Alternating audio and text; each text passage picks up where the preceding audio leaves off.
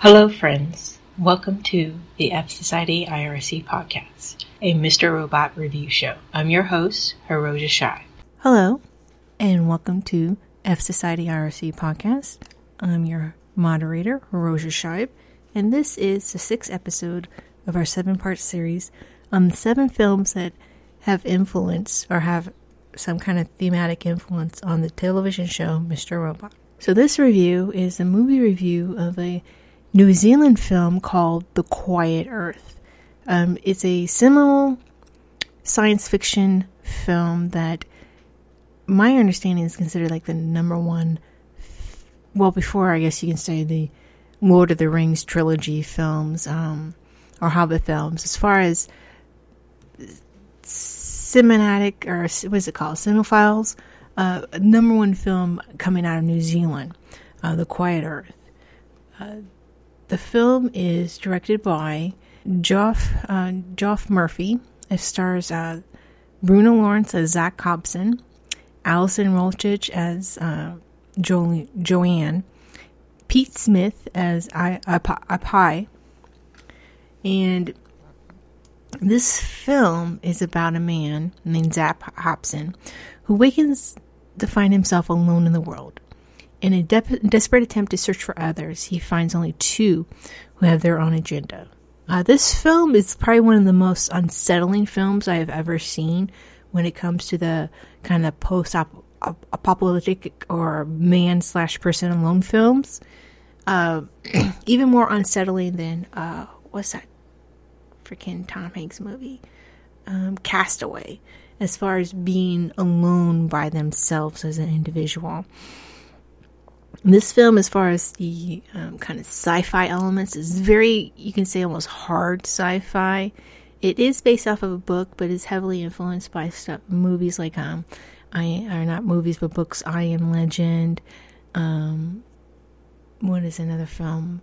It's considered the unofficial remake of a film called The World, the Flesh, and the Devil, which was a doomsday film of the similar premise of people alone, finding themselves alone on the earth, and something has happened and everyone is basically gone except for these very handful, and in this case 3 individuals. It stars Harry Belafonte. I've actually never heard of this film.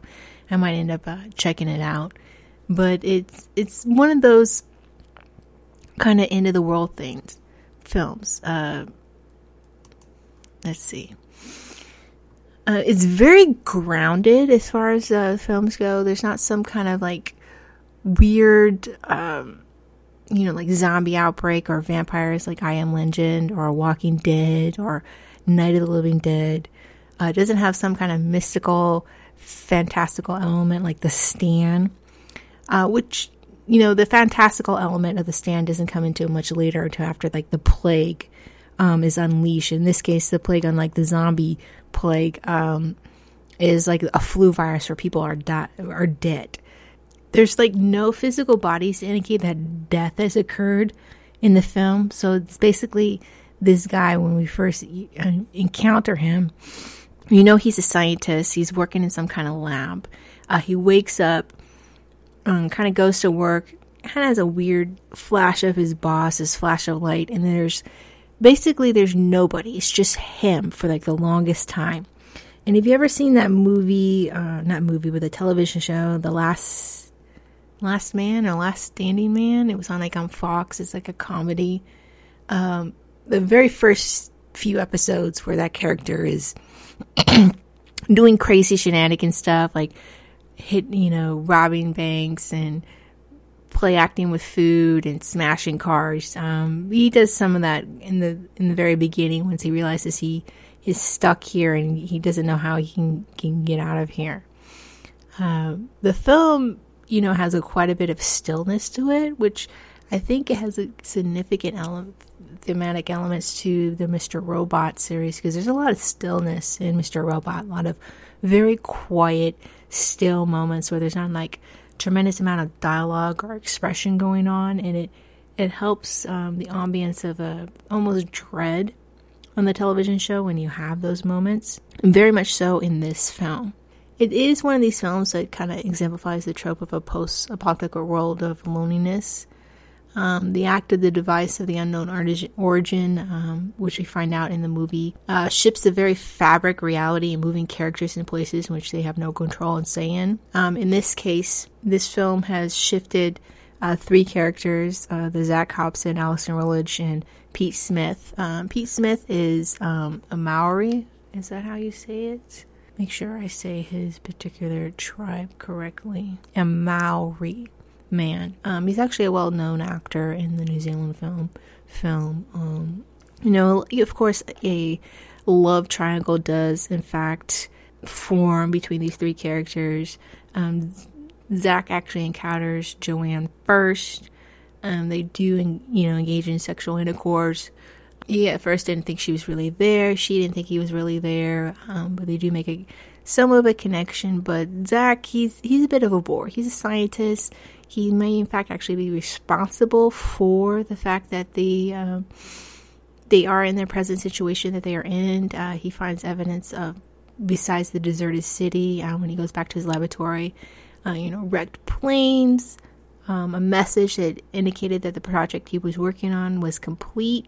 So he gets a bit crazy. He encounters Joanne, has a bit of a sense of each other, but they start seeking out and saying, since I'm here, you're here, there might be other people here.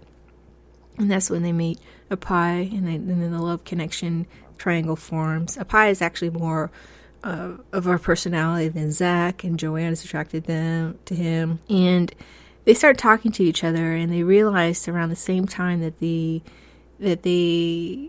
wound up finding themselves in this place.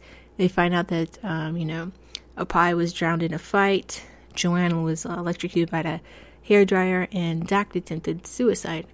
And he realizes that maybe not only these events might coincide what's happening, but his project that he was working on might be the reason why they are kind of in this bubble universe, if you will. So they decided they're going to go and basically destroy the lab that Zach was working on, and they're going to drive this truck of explosives. They're going to send it hurling down, and it will cause it, things to be destroyed. They'll be like away from they're going to send it to the facility.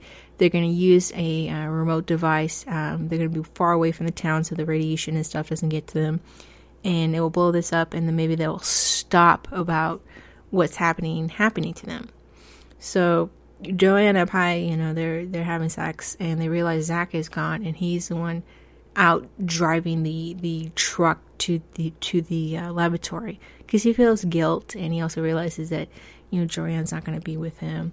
And another big flash, the same type of flash that he experienced that got him here, and the other two he experiences, but this time it's like it's a red light. He's surrounded by a dark tunnel, and then Zach finds himself face down on a beach, and there are strange cloud formations resembling like I don't know what you can say they resemble. They look like kind of very alienish. They kind of look like when rain has happened, and then the clouds are kind of dripping down or about to happen, and kind of dripping down, if you will. And he finds himself on this beach in front of a body of water, and he looks out into the horizon, and it's Saturn. Somehow he's on the moon, one of the moons of Saturn, and he's looking at Saturn itself. And that's how the film ends. And it's very bizarre, very, like I said, it's a very unsettling, weird, very hard sci-fi film. And it's one of the weirdest ones I've ever seen. It's one of those that kind of sits with you because you don't know really what to make of the situation that they are in. Is this about, religion? Are they in some kind of purgatory and then, going to the next level or next multiverse? You don't really know what the fabric of reality kind of constraints are going on in the film. And it's really not that too important because it's really about the dynamics of these 3 characters and them trying to survive in a world where they are the only ones, and then trying to figure out how they can be with other people. And this is where I think the influence of Quiet Earth is. When I saw this on the Mr. Robot, when I saw the season 3 finale, where Elliot and Darlene are at the terminal, they're at the computer, and they're going to undo the hack. They have the keys, they have everything they need, and they're going to basically uncrypt all the E-Corp servers, and it's going to bring basically all of E-Corp's infrastructure back online. So all the mortgages, all the accounts, all that information is going to be back up. And they do that. And it felt like once they hit enter, once Elliot did that, it felt like Elliot was going to a new world, if you will. He had opened himself up to new possibilities. This is the ending of one existence and the beginning of something completely different. Everything that had happened with F Society and the hack and the chaos and the fallout, if you will, that stuff has ended, and there's this new world, this new, completely, utterly different path that Elliot is on, a completely different world, if you will, that he is on the precipice of, and we're about to find out with the season 4, when the season 4 comes back, what that world's going to be. And that was it just instantly struck me as soon as he hit that enter, and boom, everything is going to come back, if you will. I also think at the same time, since we don't really truly fundamentally know completely about what the Washington Township device is, there's been hints, theories about, alternate and multiple universes, time travel, that maybe the device has a kind of a play, if you will, in the sense of utterly changing the world, or maybe it already has changed the world once and could change the world again. We really don't know. These are the answers we're going to get for next season. And I think that something like the Quiet Earth, this post-apocalyptic, vision of what the end of the world looks like, really fits in with the kind of realism that is Mr. Robot. It's not this fantastical elements where you have the Walking Dead and everyone's reanimated and they're coming back and they're trying to kill everybody. You have this really grounded, fully realized world.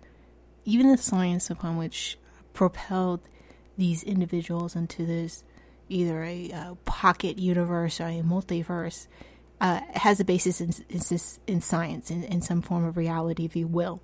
And so it's not very make-believe, or you have to really stretch your mind in believing that this was not something probable or even possible. So that's it. I highly recommend watching this film, just even if you have no attachment to Mr. Robot, or you don't think it really has much of a mark or influence on the show. Is a great sci-fi, hard sci-fi film out of New Zealand. And I do think it is streaming on one of the more obscure services. And you can also, as always, buy or rent the film itself. So I'm logging off for now, and until next time. This has been a Hiroshi Shine Space Odyssey Network production.